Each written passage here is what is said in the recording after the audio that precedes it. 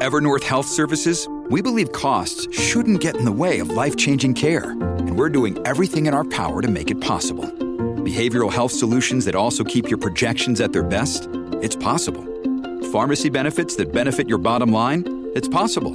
Complex specialty care that cares about your ROI? It's possible. Because we're already doing it. All while saving businesses billions. That's Wonder made possible. Learn more at evernorth.com/wonder. Look, Bumble knows you're exhausted by dating. All the must not take yourself too seriously and 6'1" since that matters. And what do I even say other than hey? Well, that's why they're introducing an all-new Bumble with exciting features to make compatibility easier, starting the chat better, and dating safer. They've changed, so you don't have to.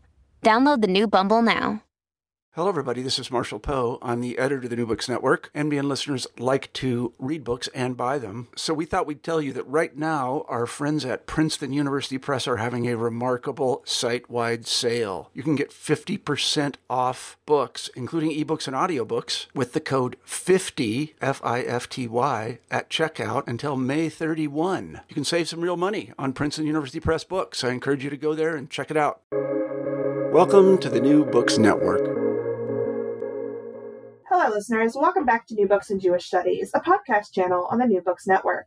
I'm Amber Nickel, the host of the channel, and today we are going to be talking with Paul Lerner and Uwe Spiegelman about their most recent publication, Jewish Consumer Cultures in 19th and 20th Century Europe and North America.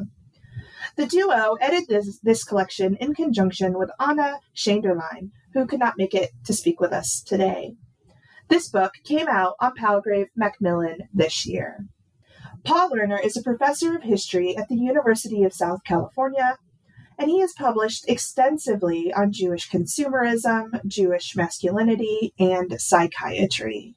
Uwe is the former deputy director of the German Historical Institute, which I think he's going to talk about a little today.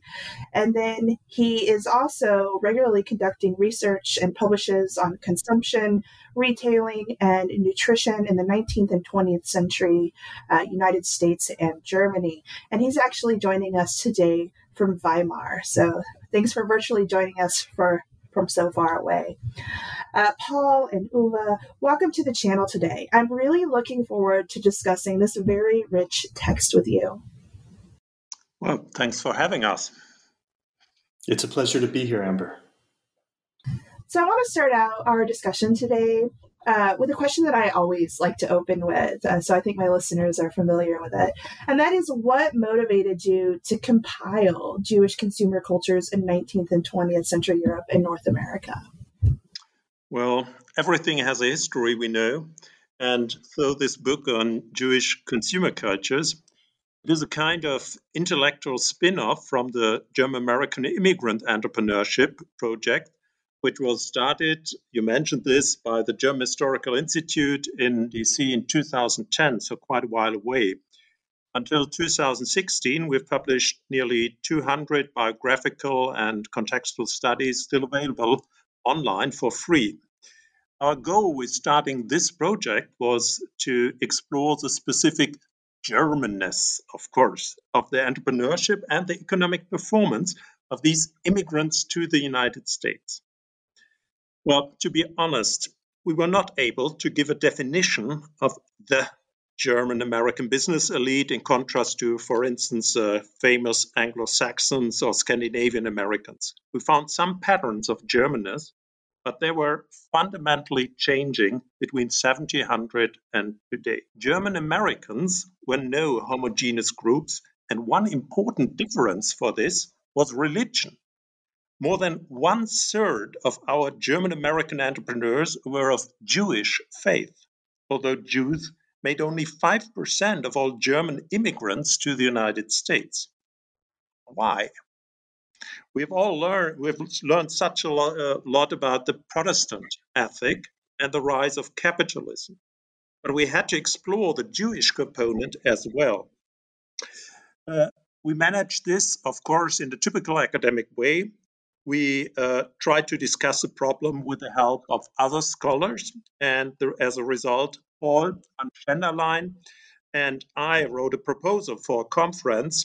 24 colleagues came to Washington, D.C., and afterwards we decided to focus our efforts on consumption issues and consumer cultures. And this book, Jewish Consumer Cultures, is resulting from this. Thank you for that. And man, are we glad that y'all got together in DC as a reader. So for listeners who may be less familiar with the economic turn in Jewish studies and in German studies to a lesser degree, and increased emphasis on consumer cultures, would you tell us what you mean by the term Jewish consumer culture? Absolutely. I'd be glad to discuss that, but I think to really begin to define Jewish consumer culture, or let me say Jewish consumer cultures in the plural, because it's never just one thing. In order to discuss that, I think it would be most useful to come back a little bit and define some terms here.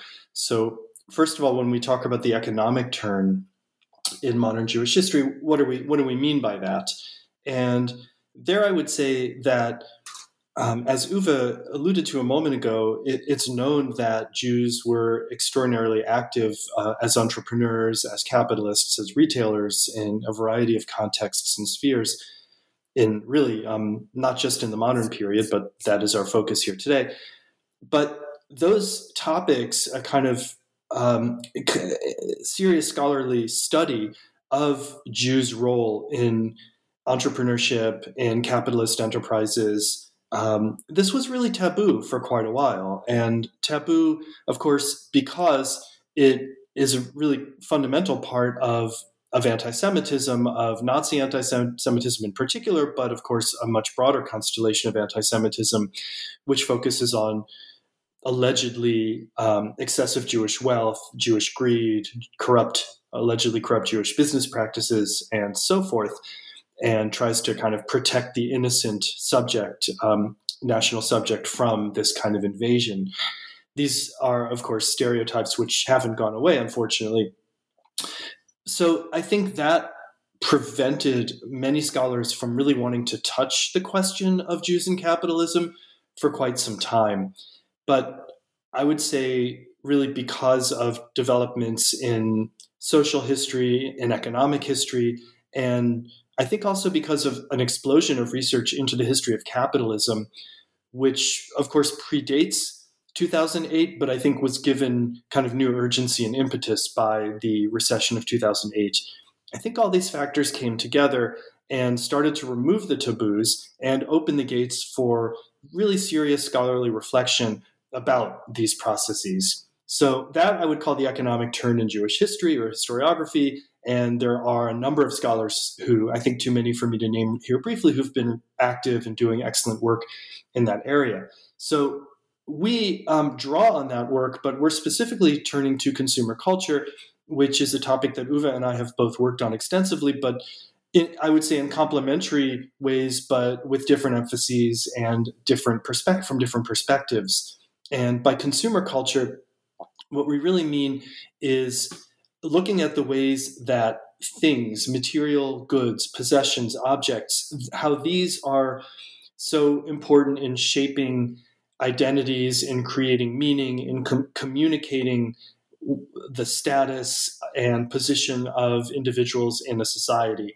So social historians traditionally understood people's position in society really largely in terms of their place in systems of production, right? Were they working class, bourgeoisie? Were they owners of the means of production and so forth, using kind of crude Marxist models? And shifting things, turning to consumer culture is really a way of seeing people not as producers, but as consumers, or at least let's say seeing people as both producers and consumers, but looking at how their role as consumers is also incredibly important for creating meaning, right? For creating identity, for embodying certain kinds of practices with all kinds of significance. So then finally, when we come to, and I apologize that this answer is so long, but when we come to Jewish consumer cultures, that allows us to start asking how objects play a role in creating Jewish identities, or in, let's say, creating challenges for Jewish communities, but also opportunities for Jewish communities. And again, we looked at this in the volume, and Uwe and Anna and I all had, really different ways of getting into these topics, but we looked at these as, from a variety of angles. For example, in the role of Jews in creating certain retail sectors, or how the choice of which kinds of goods to purchase or consume or display, how those kinds of choices are reflective of what's going on in certain communities at certain times, how practices of consumption in some ways allow you to see how the difference between Jews and non-Jews, right, allow you to see how that operates in certain situations and contexts. But in other ways, of course, it lets you see processes of assimilation and acculturation, how Jews are trying to be like others, right? So it really cuts. I mean, it's a remarkably, I think, both tight but also kind of sprawling topic, because it cuts in so many different directions, because our relationships with the goods that we purchase and consume and eat and wear and adorn ourselves with and decorate our homes with and use for religious practices, right? There's such a variety of kinds of objects and acts of purchase and display that are associated. I really like that you both brought together this unique kind of Jewish element of consumer culture in this text, as well as all of the contributors. But one of the things that really has shaped Jewish history and Jewish experience has been displacement and migration. So I'm wondering if you both, perhaps we'll start with Paul, might make a few comments on the ways in which migration and displacement have impacted the development of a unique Jewish consumer culture. Absolutely. And one way one could look at that is through the example of emigration to Palestine, or today Israel, that as we have, this comes up several times in our collection, and one can see on one level the attempt to create a completely sort of Jewish consumer culture or consumer sphere by decisions about what people who are making the move from Europe to Palestine, what kinds of things they choose to bring with them. And so those kinds of decisions allow you to see how they understood themselves, what they think they might need as they make this life-altering journey. Or you can look at this from the side of entrepreneurs who are, and ask, as Hizki Shoham does in his essay, ask about the strategies that they use to advertise, to promote kind of Jewish products that were native to Palestine.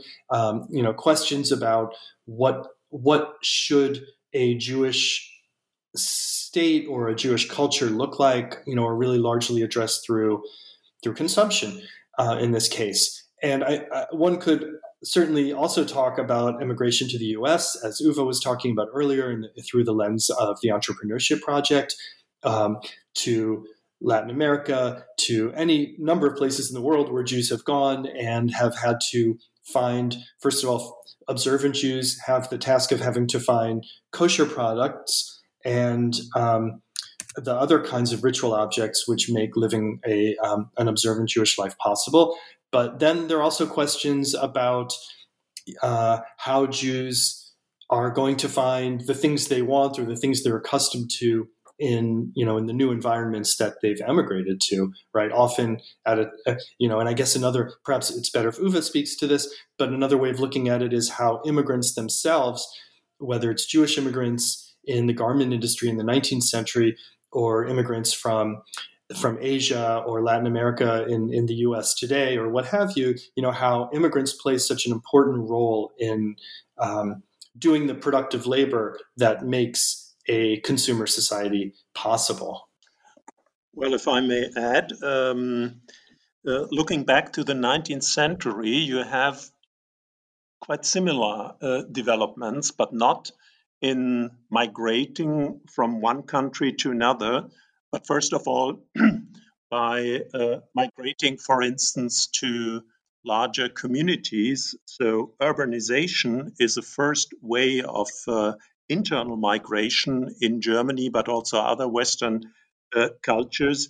And there you have a new infrastructure, which on the one side allowed much more liberal interpretations of Jewish faith, Judaism, and also a different lifestyle. So Vienna, Frankfurt, or Berlin are different places than the typical small rural villages where the majority of Jews lived in the late 18th century, for instance. But even then, in the mid 19th century, in a setting with this quite comparable culture, dominant Gentile culture, consumer goods were always an important issue for Jewish identity. And on the one hand, they were challenged. This was the lure of luxury or something like that. But on the other side, consumer goods could help to answer the question of Jewish identity because Jews could be insiders and outsiders at the same time. A quite good example for this is the at that time quite famous Jewish malt drink producer Johann Hoff, who was an Orthodox Jew and lived the life of an Orthodox in Berlin, but at the same time he was a pioneer of modern advertisement, both in Germany and in Europe. Thank you. And I actually think that's a kind of a nice segue to your contribution to this text, Uwe. You examine Jewish peddlers and secondhand dealers in Germany from the turn of the 19th century to just before the outbreak of World War II. I'm wondering if you might share with listeners today a little bit about how these forms of economic exchange evolved over the course of a little over a century. Well, that's a complicated question to answer in a minute or so. I took 20 or 25 pages for this. But the point is that the peddler is a quite complicated figure. In our imaginary, I guess, he stands for simply selling manufactured goods at the countryside. 2 centuries ago, peddling was quite different. It linked towns, villages, and the countryside. It dealt with a quite broad range of goods, and it combined very different forms of payment, including cash, credit, and, today unthinkable, barter. These peddlers traded new and used goods. They served people from very different social strata and offered a broad and, of course, growing range of consumer goods, things of clocks or something like that. While the majority of Gentile peddlers sold self-produced goods, Jewish peddlers concentrated on retailing nearly everything. Because of this, they were more flexible, were not no longer bound to only one branch, to one form of payment, to specific clients or specific regions. They were able, already in the early 19th century, to understand the circular system of the emerging capitalism and could meet the quite diverse and sometimes contradictory needs and desires of their customer, typical for a modern consumer society. Well, most of these Jewish peddlers became successful shop owners in the mid 19th century. They founded garment shops, chain stores, hire purchase houses, and, of course, eventually department stores. However, a large number, and we are talking in Germany about 20,000, continued itinerant retailing. In late 19th century, new forms of second-hand dealing or rag and scrap traders developed in addition to these traditional forms of peddling. And these were often large and even multinational firms with, at that time, quite advanced technologies and modern ways of credit finance. But the trade, and this is quite strange examination, was still associated with garbage, with waste disposal, with dirt, with bad smells, and something like that. Bourgeois German Jews, these shop owners, criticized this in the late 19th century already as un-Jewish, as a kind of backward business practiced by immigrants, poor immigrants from Eastern Europe.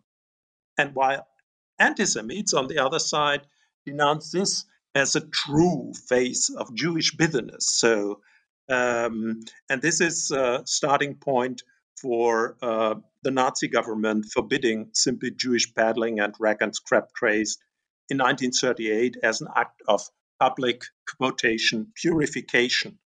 Germans, this was a talk, should consume new goods even from recycled resources, and the standard business should be shop-based mom-and-pop stores, no longer itinerant trading. Contribution focuses on the construction of consumer culture within German-speaking Jewish communities in Europe and North America.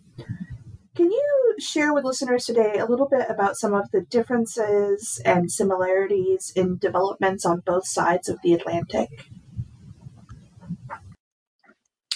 Sure, I'd be happy to talk about my contribution. I conceived of it as a kind of bridge from the work I had done up to the point and a little bit beyond when we held the conference on department stores in Europe, primarily in Germany, and a new project that I was kind of trying to launch at that point, which I'm now very deep in, about emigres, German-speaking emigres who left Europe in the 1930s and came to the US. And as I now see it, the focus on that project is the kind of expert knowledge that they deployed in telling Americans things like how to consume, but also how to run their households, how to organize their lives, how to raise their children. So the project has really evolved quite a bit since I undertook that particular essay. So as I said, that essay was a bit of a bridge from one to the other. And it allowed me to, and I think this is really the spirit of your question, to really think through the kind of different valence of the department store as a symbol of kind of modern urban consumer culture, sort of the different valence of this phenomenon in pre-World War II Europe, as opposed to post-World War II the United States. And secondly, to think very carefully about the influence and impact of Jewish entrepreneurs on these two constellations. One thing that I had done is I'd worked on the department store. I'd written about the so-called Jewish department store and the ways it was represented and understood and experienced and both celebrated and opposed. I'd written about this in the German context, but I hadn't really followed what happened to some of the Jewish business people, but also architects, artists, designers, graphic artists, and people who were really involved in the labor in the work for creating this kind of retail culture that had flourished so much in interwar Europe. What happened to them after they were driven out of Germany? And of course, some of them did not survive the Nazi period, but quite a few of them did, and quite a few of them came to the United States. So I wanted to kind of look at these two contexts side by side and in some way pick up the story from where I'd left it off in my work on the consuming temple. What I guess the argument, my thinking has deepened and really changed quite a bit since I wrote that piece. But what I argued in the piece was that the department store was understood as a Jewish phenomenon in Germany, especially, but to a great extent throughout Europe in the period really from its origin in the 1880s. I mean, okay, the question of origins is a whole other red herring, but let's just say for now the 1880s, through the rise to power of the Nazis and the persecution and so-called Aryanization of these stores in the later 1930s. So the department store, the idea of the Jewish department store, the Jewish is almost not necessary to say it, because department store in the eyes of many observers just sort of implied Jewishness. But in the American context, where Jews were almost as highly represented among department store entrepreneurs, what I argued was that the department store and other kind of branches of modern consumer culture were not seen as Jewish in the same way. And they were really understood as European. And that these sort of Jewish emigres who did, who worked to bring about various aspects of modern consumer culture, that they were largely seen as kind of sophisticated Europeans when they got to American shores. And I mean, I could just give you one example of this, a figure I talked about a bit in the chapter, who I've been working on quite a bit more lately. And this is Victor Gruen, born Victor Grunbaum in Vienna, the beginning of the 20th century. And he was not really an architect yet in the Austrian context, but more of an engineer who had done a lot of design work and apartments and some retail settings. When he came to the United States, it's a long story that I won't drag us all through, but he ends up creating what's largely considered to be the first mall. And this is the first, this is in Edina, Minnesota, which is a suburb south of Minneapolis. It's the first fully enclosed, climate-controlled retail center. And he did a lot of work on shopping centers, to some extent amusement parks, and then spent the next major phase of his career in the 1960s doing urban revitalization projects in a bunch of American cities and towns before kind of retreating back to Europe for the last part of his career. Now, why am I focusing on Gruen here? Well, what could be more American than the mall, right? And as I was at this, I came across him originally when I was designing a course on consumer culture that I teach here at USC. And I was struck by the fact that people like Victor Gruen, or another person I talk about in the essay, Ernest Dichter, who was a psychologist whose claim to fame was as a developer of the focus group for doing advertising research and what we now call branding in the American context, or Edward Bernays, the kind of creator of public relations, that all of these figures were, I mean, Bernays came to the US when he was quite young, quite a bit earlier, but in any case, these figures were all born in Central Europe. They were all German-speaking Jews, and these are only a handful of the many other figures who were involved in the kind of flourishing of American consumer culture in this period from the 40s to the 70s, which is a period of tremendous economic growth in the United States, right? Really unprecedented wealth and consumer abundance. So it's really struck me that these most American institutions owed their origins to people who had fled Europe and, fled for their lives, and in some cases escaped quite narrowly, and then came here.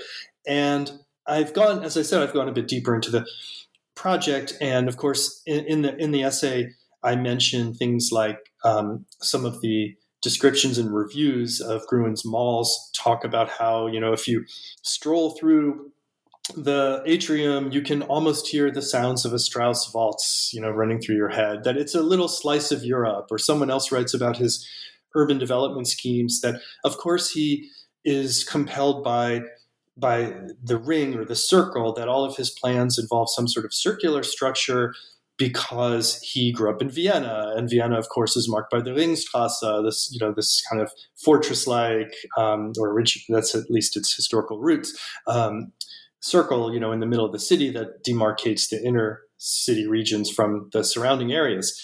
Now, that's not necessarily wrong, but what I've come to see as I've gotten deeper into working on Gruen is that he really cultivated that idea in a way that's parallel to Ernest Dichter, who had actually never met Freud and had only the kind of most tangential connections to the psychoanalytic establishment in Vienna, but exaggerated those connections to give himself credentials. In the same way, Gruen, I think, really wanted people to believe that the mall was bringing the sophistication of Vienna or Venice, the covered market of the European town, bringing that to the American suburb. That was in some ways a strategy and a selling point. But the larger point, I think, still stands, which is that these institutions were not seen as Jewish in any way, even though Jewishness was really fundamental to these people's, if not always their active identity or their kind of choice of level of observance or anything in their life story. And that's why, of course, why they had to leave Europe, and they understand themselves as refugees and as Jewish refugees, and yet they are perceived as these kind of wise Europeans who are giving the United States a kind of gift of European tradition and kind of rescuing our crowded cities and our automobile heavy, rescuing us from the traffic jams and suburban overdevelopment and the kinds of pitfalls that American society started to find itself in the years after World War II. Now that we've had a moment to talk through your individual contributions, I want to focus the rest of our discussion on kind of the larger framework of this collection. It's broken up into 3 parts. In the first part, you focus on Jewish retail culture and modern commerce in Europe and North America. What might listeners anticipate reading there aside from your 2 contributions? Well, the book raises questions. It gives no final answers. Instead, it presents predominantly case studies, and this makes sense because at the current stage of research, simply broad sections of Jewish consumer cultures are not yet examined.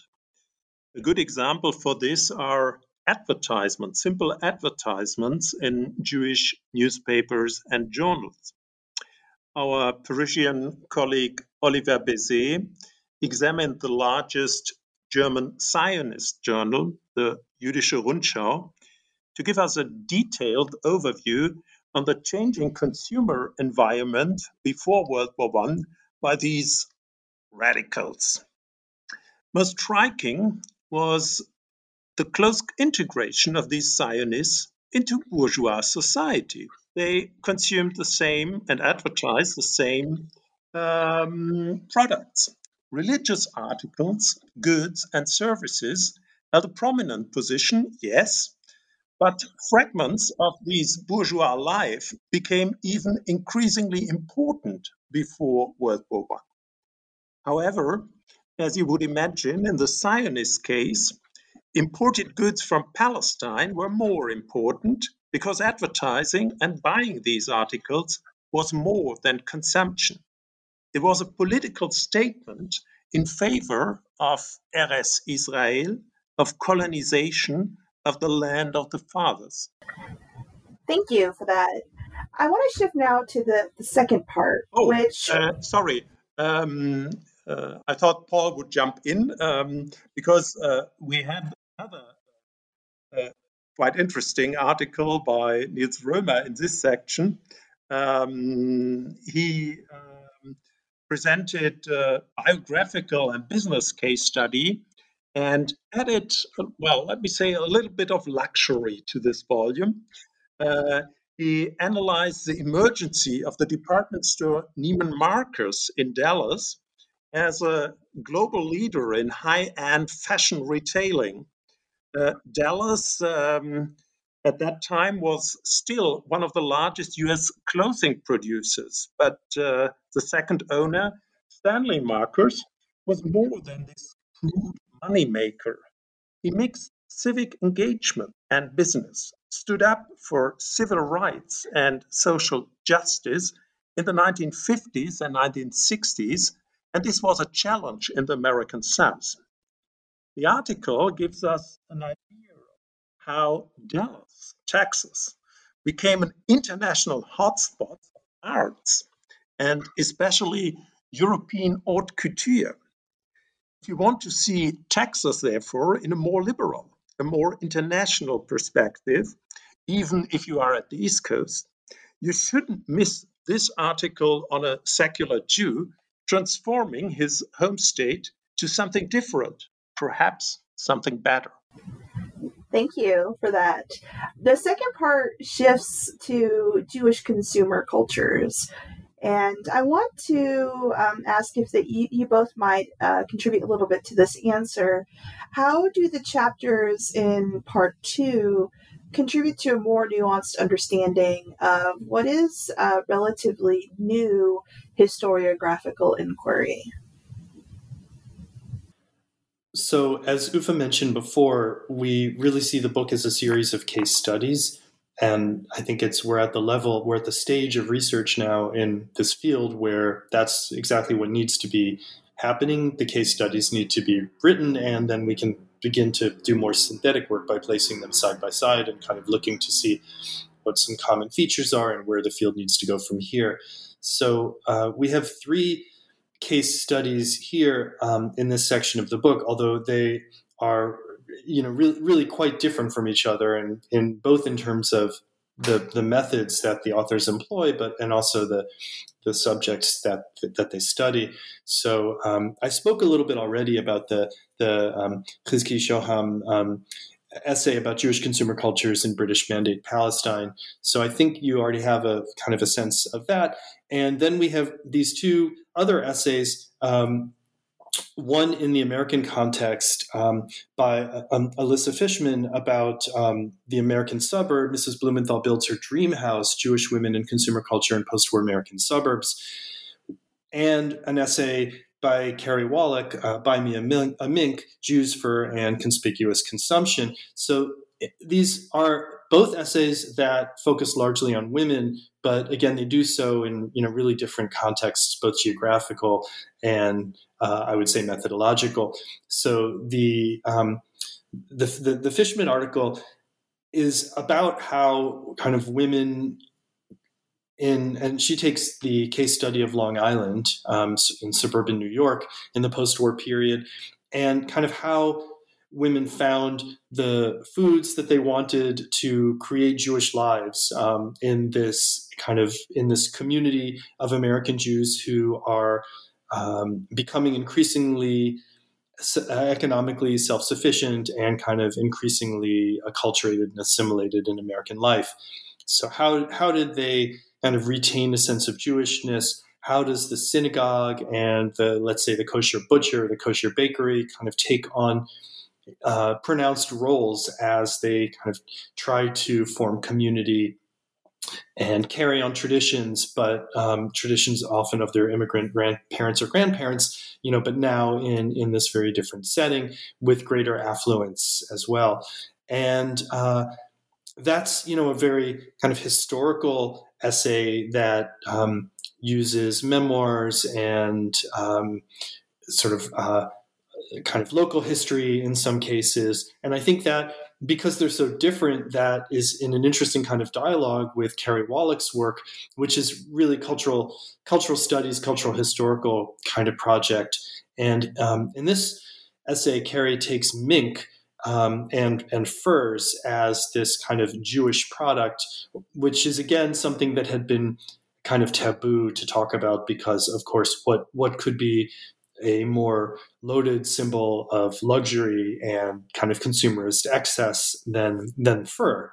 But she actually kind of goes through and disentangles a long history of Jewish connections, Jewish activity in the fur trade and the fur industry, and Jewish consumer practices around fur, whether it's Hasidim and the Strymel or, the fur, kinds of fur hats that they may wear in some communities, or women and fur as an adornment for the luxurious women's body. And so again, it's a kind of taking this theme and going from, really early 19th century deep into the 20th century and beyond in this, I think, really kind of interesting way of combining literary sources with historical motifs and, other kinds of representations. The third part of your collection really homes in on questions of Jewishness and Germanness as they relate to the meaning of consumption in the modern world. What might listeners find here? Well, the first part of this book dealt with institutions and individual business, and the second part was focusing on long-term transformations in the field of consumption. This third part of the book is more on intellectual history, on more abstract ideas of belonging and not belonging, and modern religious identity in a commodified world. Our co-editor, Anne Schenderlein, presents some new ideas on the history of Jewish anti-Nazi boycotts, which started in March 1933 as an answer to the persecution of Jews, social democrats, communists in Germany after the Nazi seizure of power on January 31st, 1933. This was, as you probably know, answered by the notorious anti-Jewish boycotts, mainly on April 1st, 1933. Many Jewish organizations at that time believed that weakening Germany's economy by boycotting German goods could support the German Jews and the democratic opposition. We believe the same today in the current sanction regimes. However, the effect was fairly limited because participants feared retaliation.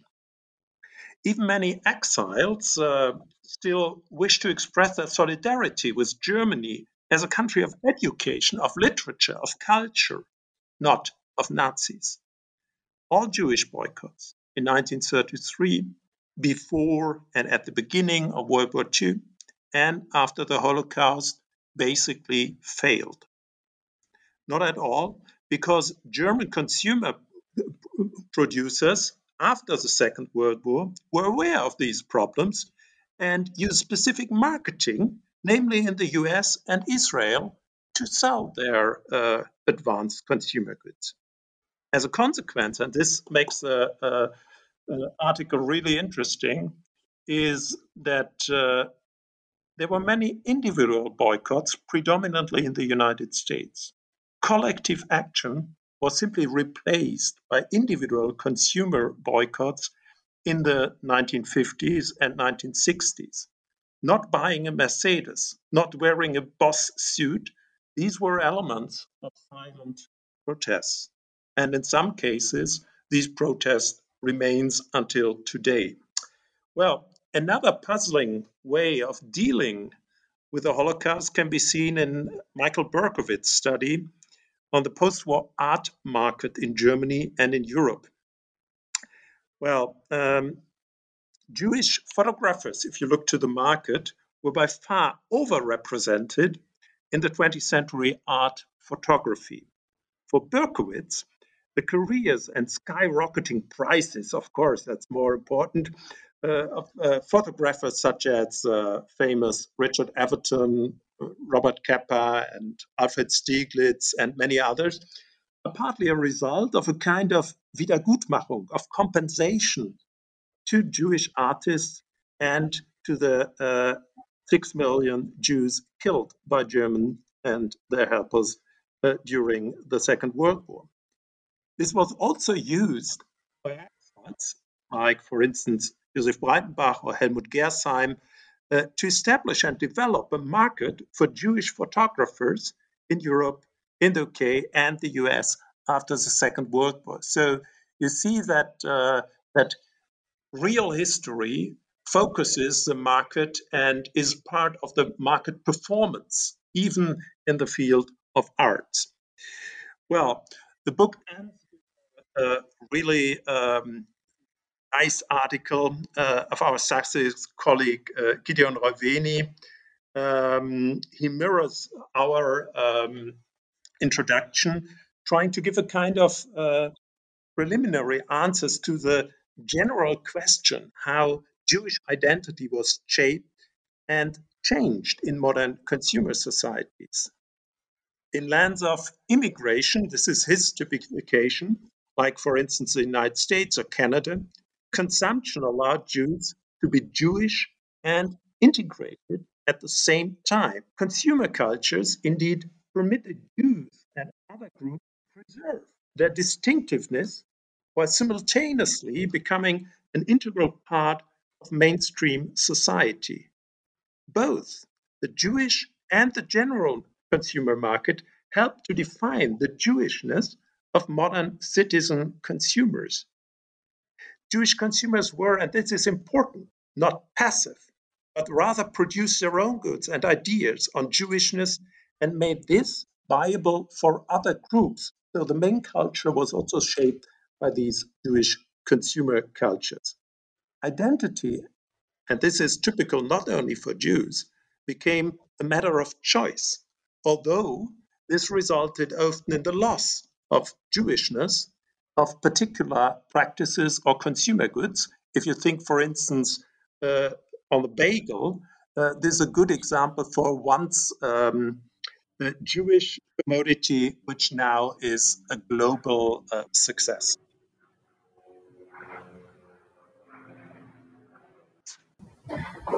Thank you for giving us collectively that really good overview of what listeners might expect to find inside of this text. It really was a pleasure to read.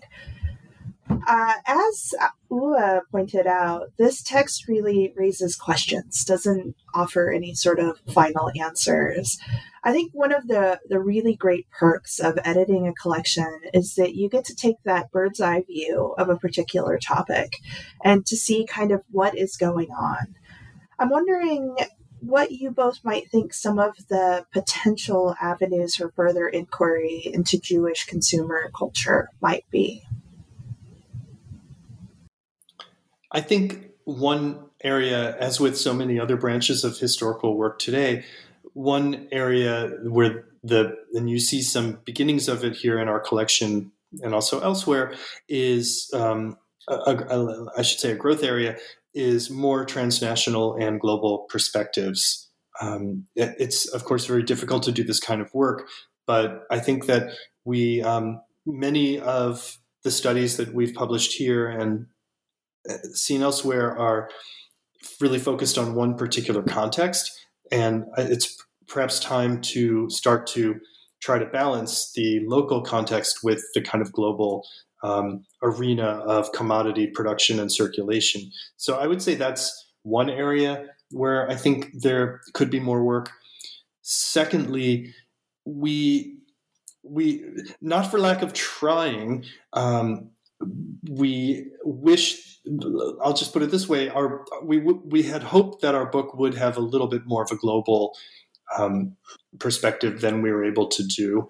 We understand that there's quite a heavy focus on the United States and Germany, and we believe that that focus is justified because these are places which played a disproportionate role in the construction of modern consumer cultures and in kind of booming retail industries and cultures of advertising that surrounded and promoted them.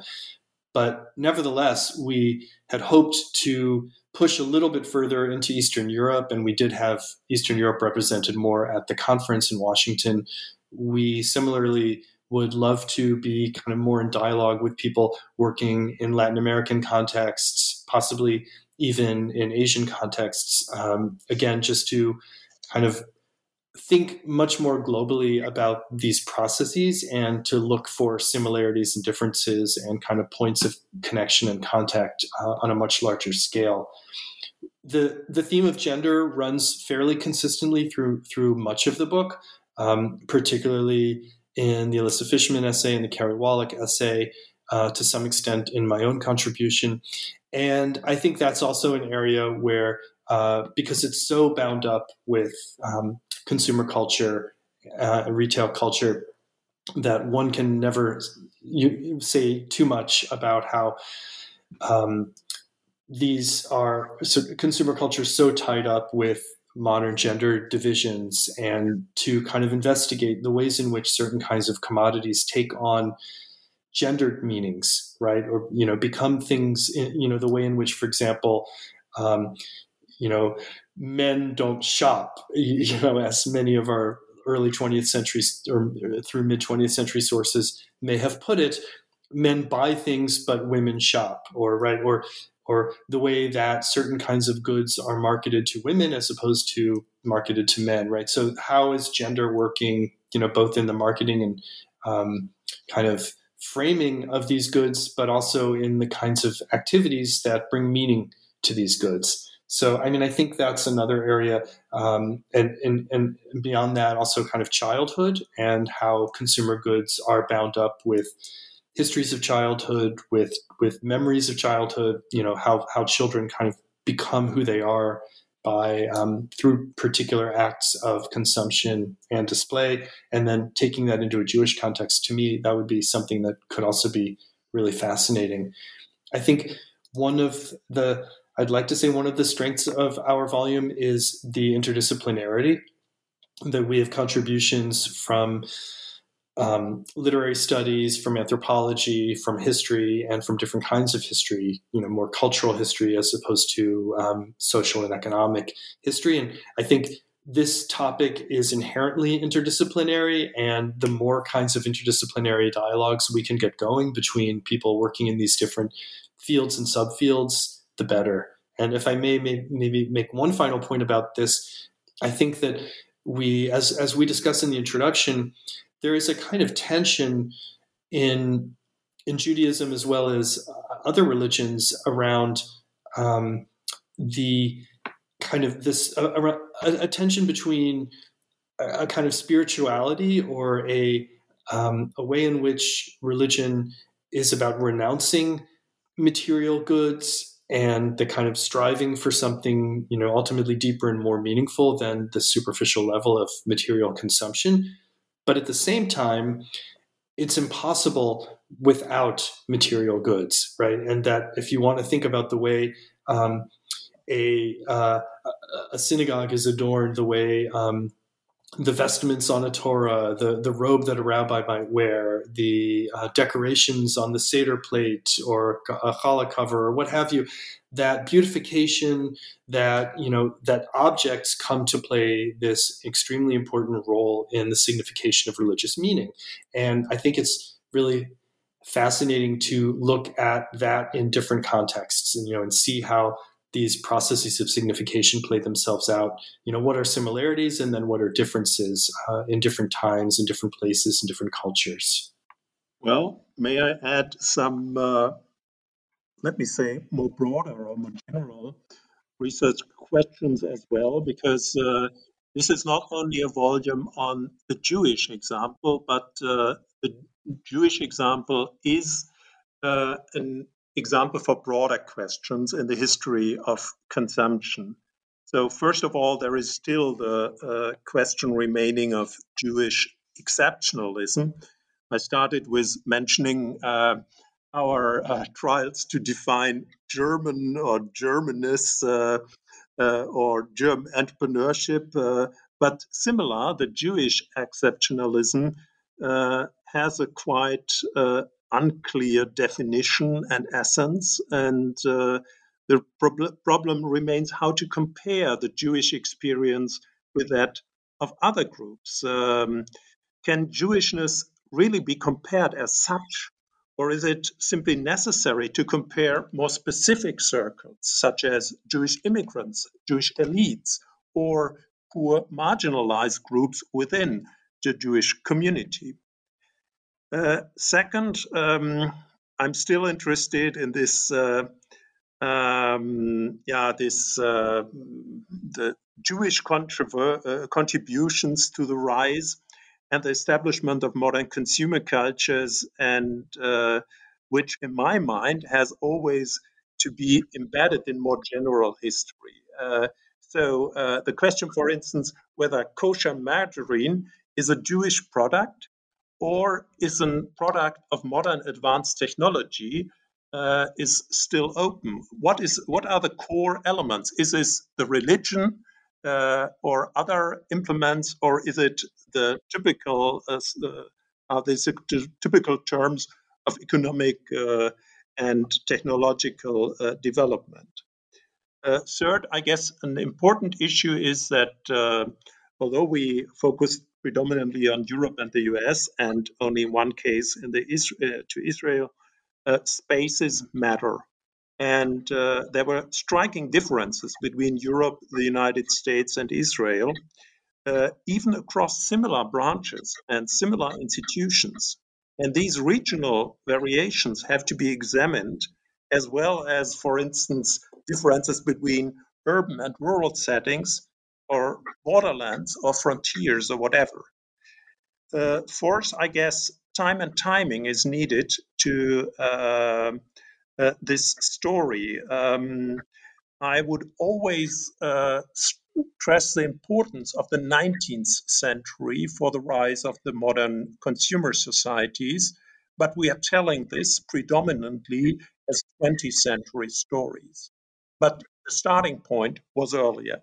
And the final point, we talk so much about consumer cultures, praised in some way capitalistic societies and all the new opportunities. But Jewish consumer cultures also included alternatives to capitalism, to capitalist consumer culture. Zionism and consumer cooperatives questioned the dominant trends in modern history, and they fit well with strong anti-capitalistic sentiments among many Jews in the 20th century. So I guess we have also to focus on their interest on these alternatives to capitalism. Thank you for that. I always tell my students that good scholarship sparks more questions than gives answers. So I'm really glad that I was able to read this book and then also discuss it with you, because I already have a list of questions in front of me. We have, however, taken up quite a bit of your time today. And I want to wrap up our interview with the traditional closing question on New Books Network. And that is, what are you working on now? I know, Paul, you are working on a project about German Jewish immigrants to the United States in the 1930s. You could tell us a little bit more about that, or maybe if there's something else that you have on your plate as well. Sure. Since I already talked about that project, I could mention one kind of spin-off project that I've been working on is one particular emigre. And many of the subjects that I'm working on are actually Austrians, including this one, and I have not yet decided what I'm doing with him, although because I really need to finish the book that I'm writing now, but it's potentially writing a larger project about this individual and his world. His name was Friedrich or Fred Hacker. He was born in Vienna in 1909 and ended up coming to Los Angeles, where he taught at USC, among other things. He was also I should mention, he studied medicine in Vienna, had to leave Vienna in 1938 for obvious reasons, finished up in Switzerland, then went to New York, Topeka, Kansas, and then Los Angeles. And he studied psychiatry and became a psychoanalyst. One of the things he did here in Los Angeles was become a kind of psychoanalyst to the stars. And he had a number of really well-known Hollywood patients. I could talk about perhaps in another context. I find that trajectory very interesting. But in addition to that, what really draws me to Hacker is that he established himself as a kind of psychiatric or psychoanalytic expert on violence and terrorism. And he was brought in to, in kind of many famous cases, including the Patty Hearst kidnapping. The German government hired him after the 1972 Olympics as a kind of security consultant to advise them about what had gone wrong and how better to handle terrorist situations. He was then hired by the Austrian government, and he had many connections to Austrians who were coming into power in the 1970s around Bruno Kreisky, who he had known since childhood. He was brought in when I'll back up and just say, in their attempts to get out of the Soviet Union, many Jews went through Austria, so East Berlin to Vienna to West Berlin to Rome was a common path for Soviet Jewish emigration. And there was in 1973 an incident where several Soviet Jews on their way to Israel were taken hostage by Palestinian terrorists, and Hacker was brought in to negotiate their release. And this, he essentially gave the Palestinians, kind of advised Kreisky to accede to their demands, which was that Austria would not take in any more Soviet Jews, although that was sort of a trick in its own way. But this ends up being an international imbroglio involving Golda Meir coming to Vienna to yell at Kreisky, and Hacker kind of continuing on in his gaining kind of more international stature. So what I'm really interested in the case of Hacker is this kind of transatlantic life, this kind of Vienna, Los Angeles sort of celebrity that he created for himself. And I should also mention along the way that another thing that draws me to him is that he was in conversation with so many key figures, many of whom he brought to speak in Los Angeles through the Hacker Foundation. So kind of leaders of the world of critical theory, psychology, psychoanalysis, social theory, you name it. So he was really kind of at the center of the world of German-speaking intellectuals in California for a while, even though it's not completely clear that they accepted him as one of their own, because many saw him as a bit of an opportunist and somebody who was selling, kind of in it for the publicity. But that's something I'm toying with. So when I finish this project on expert knowledge in the American household during the Cold War, I will turn more attention to Fred Hacker. Well, I'm currently finishing a small book on the history of hemp and cannabis in Germany during the long 19th century. This is a story of the replacement of traditional German agricultural resources by global commodities, and the replacement of a new exotic drug coming from the East by advanced pharmaceutical alternatives in the free market of the late 19th century. And this happened a century before strict drug regulation was enforced with opium laws in Germany and on a global scale. And I'm still working on a larger biography of the Reckles family. From the name you hear, these are German immigrants to the United States. But they became the sugar kings in the American West and in Hawaii. They were pioneers of the US beet sugar industry, and they shaped the growth of both San Francisco and San Diego in the decades around 1900.